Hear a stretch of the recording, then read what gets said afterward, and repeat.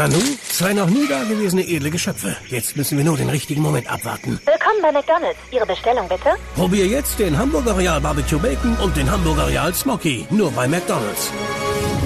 In allen teilnehmenden Restaurants nicht zu unseren Frühstückszeiten.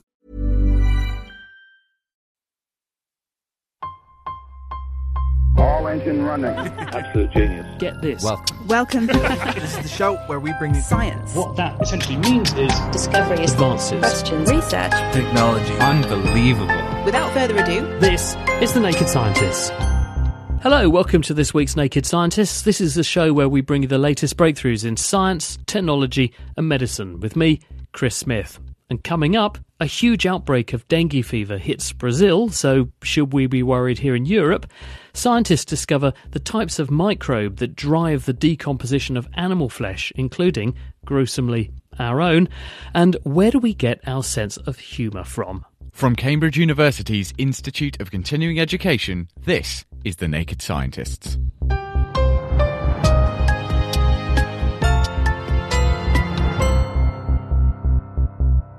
Brazil is in the midst of a huge outbreak of dengue fever, with public health experts anticipating a surge in cases across Latin America too.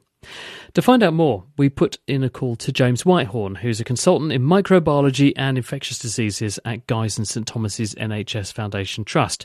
He spent a large part of his professional career studying this particular virus. Dengue is a viral infection that is increasing in incidence around the world for a number of reasons. But what's been particularly striking is in Brazil that the case numbers are 3 or 4 times higher than they were this time last year. And that's happening for a number of reasons.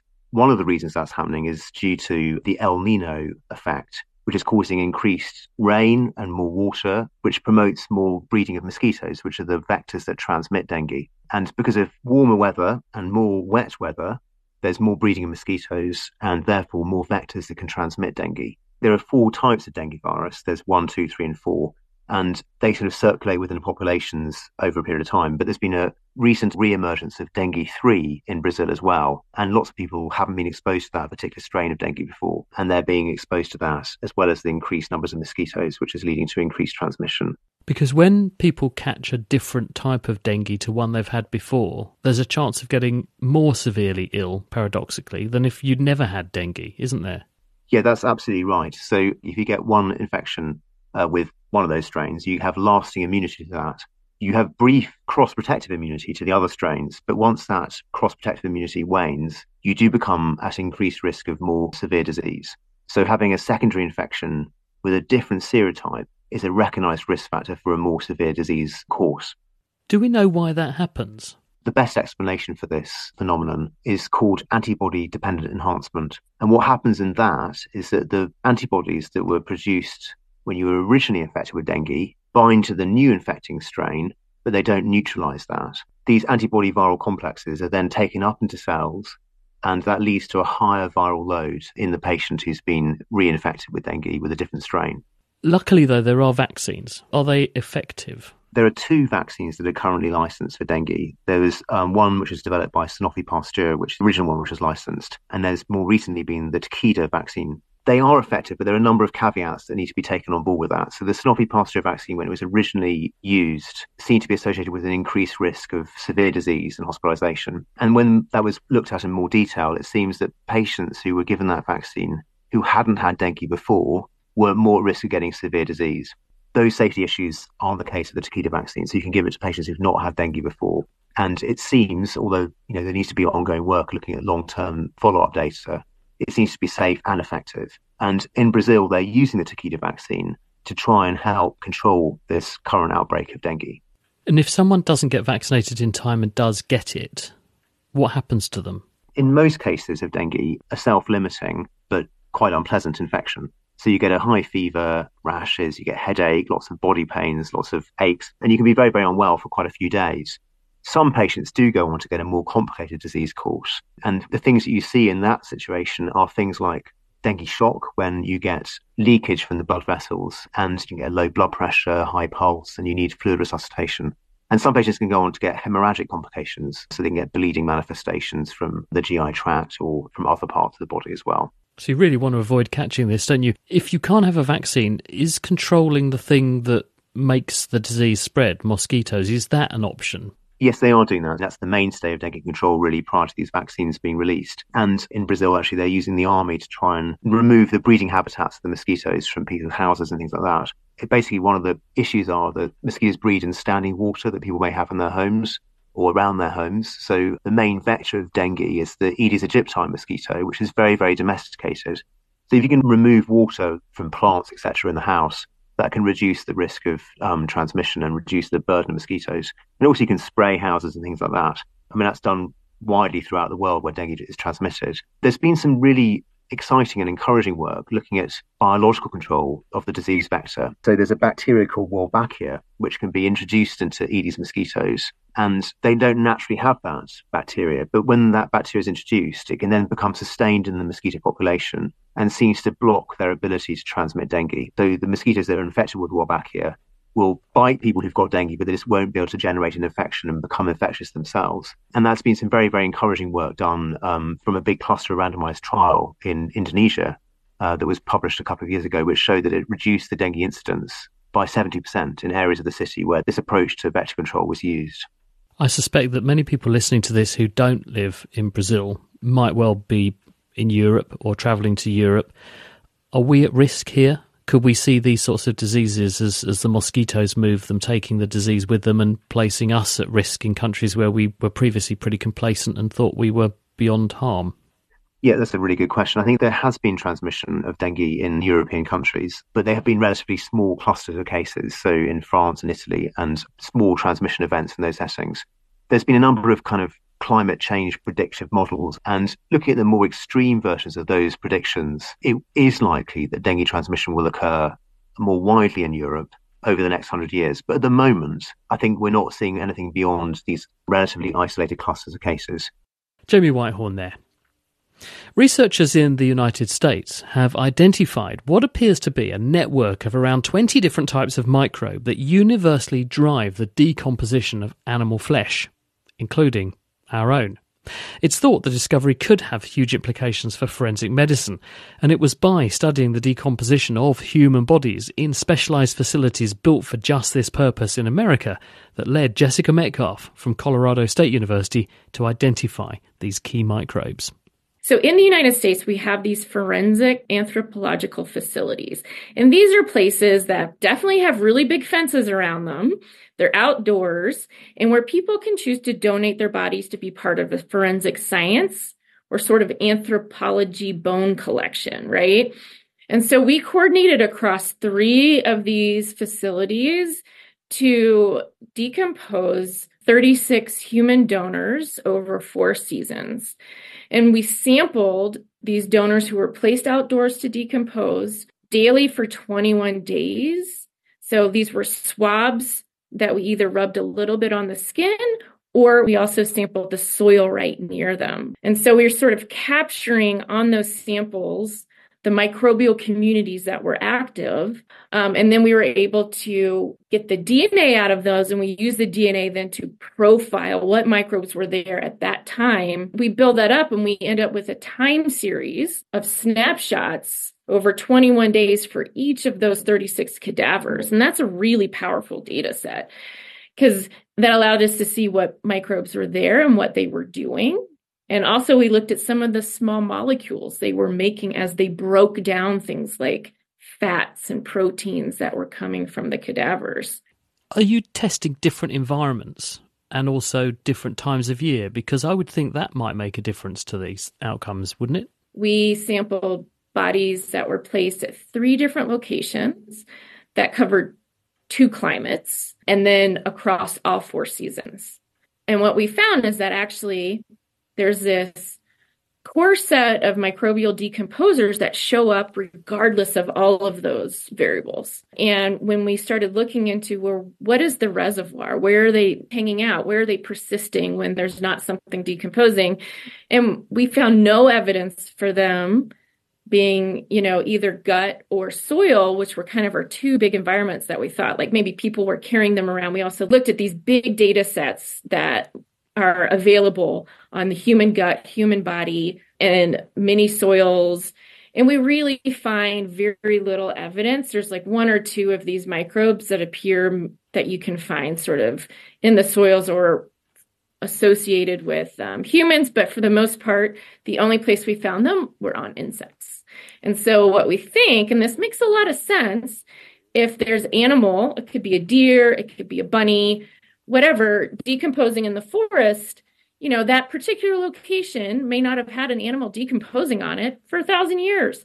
So how do these decomposers microbes persist? Well, they're hanging on to the blowflies and the carrion beetles that can move to visit bodies. And so to me, ecologically, it really made a lot of sense. And previously, we'd known that a couple of microbes that are involved in decomposition came in on blowflies. And now we know it's a lot more than a couple. It's the main key decomposers. Pretty much all of them are associated with insects. That's fascinating, because we always used to assume that your own bugs just declared war on you as soon as your immune system stopped when you died, and that you were consumed by the army from within. So what you're saying is actually that isn't the case, and it's all an invading army that comes on the feet of flies. We have a study going on right now of indoor bodies, and so we'll see, because it doesn't mean that these core decomposers are doing all the decomposition, but they're certainly a network that's doing the bulk of it, and they're specialists at it, so they're really good. So some of your microbes could still be betraying you after death and going after your nutrients, but for the most part, no. How does this change our understanding forensically in that case, given that you've now found this and you've found these species come in, you know the timeline? How does this enable us to have a better understanding of what goes on if someone is killed or dumped or whatever out in the wilderness? So the cool thing is that because there's sort of these microbes that are everywhere, we can build this fairly general model from which we can predict how long a person's been dead based on the microbes that you sample when the body's found. And we can do that fairly accurately. So this provides another tool in a death scene investigator's tool set, which, you know, depending on how long a body has been decomposing, there may not be much tools available to you. So in some cases, this could be the only one. Jessica Metcalf from Colorado State University. The Naked Scientists podcast is produced in association with Spitfire, cost-effective voice, internet and IP engineering services for UK businesses. Find out how Spitfire can empower your company at spitfire.co.uk.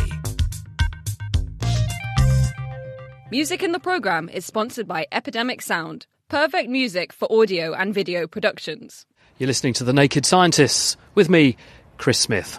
And I've stepped out just temporarily. I'm actually in the deer park, which is at Peterhouse College in Cambridge. No deer here these days, haven't been for about 100 years or so, but animals similar to deer, their relatives, reindeer, were thought to be being caught thousands of years ago by our more primitive ancestors using stone walls. And an incredible discovery has been described in the journal PNAS this week, where researchers have discovered, submerged 20 metres down in the Baltic Sea off the coast of Germany and south of Denmark, a long wall structure that they think might have been used for this purpose. And with me is an expert on our more primitive ancestors, Emma Pomeroy from the University of Cambridge. She's an archaeologist. What have they actually discovered, do they think, Emma? So what we've got is about 1 kilometre long, sort of very small wall, if you like. It's not a wall where the stones are kind of tightly put together, but it's punctuated with some bigger stones. So you've got sort of bigger stones and then a collection of smaller stones joining those up. There's more than 1,600 stones, and the interpretation that the authors put forward is that this was a wall that was used to help limit the movements of migrating reindeer so that they could be more easily hunted and kind of picked off.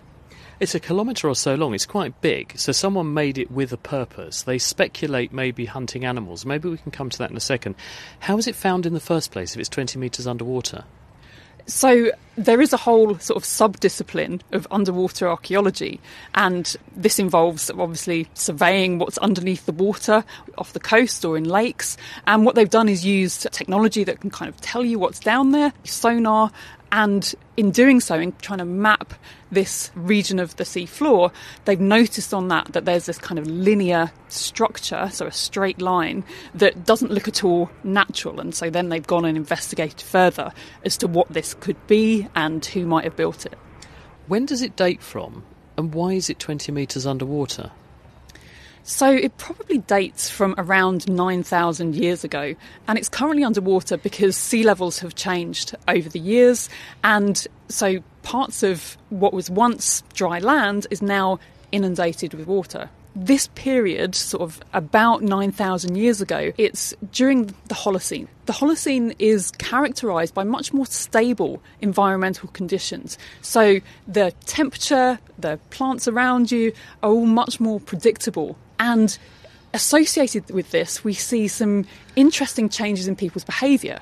So this is what we would refer to as the Mesolithic period. So it follows the Paleolithic, the Old Stone Age, and precedes the Neolithic, which is what we associate with farming and agriculture. But it's this early period of there being sort of quite a stable climate and stable environment. And we see some real creativity in how people are gathering their food, gathering their resources. In some places we see the beginnings of sort of more complex societies. Some places people are able to be a bit more settled. But yes, some really interesting kind of specialisation to local resources and innovating about how they're gathered. How would they have used this structure then? What was its purpose? So that's a bit of a tricky question, but it's one that I think the authors of this paper make a good case for. So they argue that this long structure went along the edge of a bog or an old lake, and what it effectively did, as herds of reindeer were coming past, they would be channeled, if you like, between this low structure and the bog or the water next to it. And basically it controlled where they were going, and so it makes it easier to hunt those animals, to pick them off, which you can then make use of the meat, the hides, and all the products that come from them. Do you think it's significant that around the time that this is thought to date from, agriculture is just getting started? So is it a prelude to the way we started to do farming and husbandry, or is it that came along and displaced the need for things like this? People just built rectangular fields and stone walls and kept their animals in there and they didn't have to hunt them. So I think the evidence we have is that agriculture and animal husbandry is actually introduced from elsewhere. So in Europe, it's mainly coming with peoples moving from Southwest Asia, or what we might call the Middle East. But I think it is significant that it's perhaps linked to this same time period, because the environmental conditions and climatic conditions of the Holocene, where you've got much more stable, much more predictable climates and environments, probably play a role both in the development of these kind of new technologies, but also in the development of agriculture, perhaps a little more recently than this. Emma Pomeroy talking to me at Peterhouse College in Cambridge. We've all had fun teasing our family and friends in the past. Now, such jokes will often be verbal, but scientists have also observed this behaviour in children as young as 8 months old, and that suggests that language isn't an essential element of this type of teasing. For example, it can be a playful tap on the shoulder. And in light of this, cognitive biologists have been seeking an origin for our sense of humour among our closest animal ancestors. And they've observed teasing behaviours in all 4 great ape species. And that means it's very likely to have been in our biology for at least the last 13 million years or so, as Erica Cartmill, who's at Indiana University, explains. I was studying gestural communication in orangutans. And I was watching this interaction between an infant orangutan and her mother. The infant orangutan was dangling over her mother. Mother was lying on her back in the straw, and the infant had a stick in her hand. And she reached down the stick and sort of waved it over her mother. And as her mother reached up her hand, started to grab it, the infant pulled back the stick. That kind of, here you go. Ha ha, just kidding, right? Give me 5, too slow. And the infant kept doing it. She did it several times. The mother was playing along, didn't seem to get annoyed, kept sort of humoring the infant. I thought it was just absolutely charming. But what really fascinated me was when the infant stopped doing it, she dropped the stick. The mother then picked up the stick and started doing the same thing back to the infant. I really thought about it is having almost the structure of a joke. There's the setup, I'm offering you something, and there's the punchline. I pull it back, right? There's the expected behavior, take this thing, and then the unexpected, just kidding. And so that formed the center of the kind of thing that I wanted to study in apes. I wanted to understand, was this something that they did a lot? Was this something that where they understood what it meant for another to be surprised? And obviously, it fits in that group, which we haven't shared an ancestor with some of the species you're mentioning for millions of years. This would argue that some of the behaviours we see in us, the reason we play with our children the way we do, is exactly the same. Absolutely. I wouldn't argue necessarily that the behaviors themselves are biologically inherited. I'm not saying that we play peekaboo in the way that we do because of our biology, because of our genes. But I think we do things like play peekaboo because we do share underlying ideas about other individuals, what it means to interact with them. We understand that other individuals can have beliefs, they can have expectations, they can be surprised. You really need to understand something about their mind. And I think that those are shared across all of the great apes, those abilities.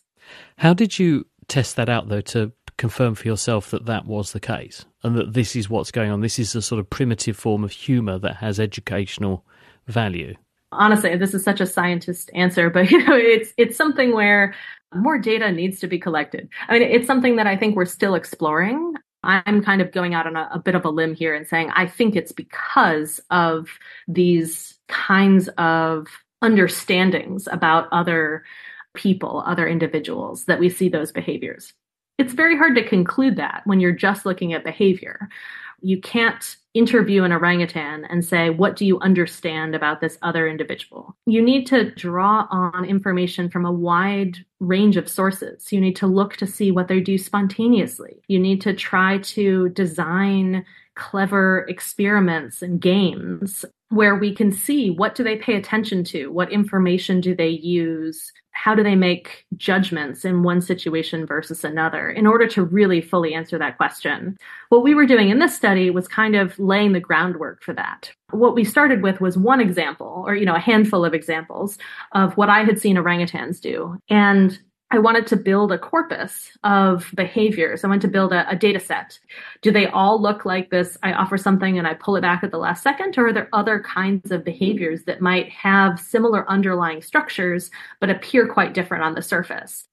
Do you think this goes beyond just higher animals like these primates that you're describing, though? Because my dog turns up with a toy and will torment me because he'll wave it in front of me and then whip it away before I have the chance to take it off him. And it's clearly a game. They clearly are getting something out of it. Why would other animals be doing that? I think that's one of the things that we hope will come out of this study. This isn't the first time anyone has seen these behaviors. You go to a zoo and you watch apes, you'll see some of them. And, it'll probably be familiar to pet owners or people that work with or watch other animals. The thing that really we were trying to do is to argue that there isn't a sharp division between aggression and play, that there's an interesting gray area in between where what you do can be interpreted as playful or it can be interpreted as mean. And I think learning to navigate that space, learning what's appropriate with which individual when, is something that social animals in particular have to figure out in order to thrive in their groups.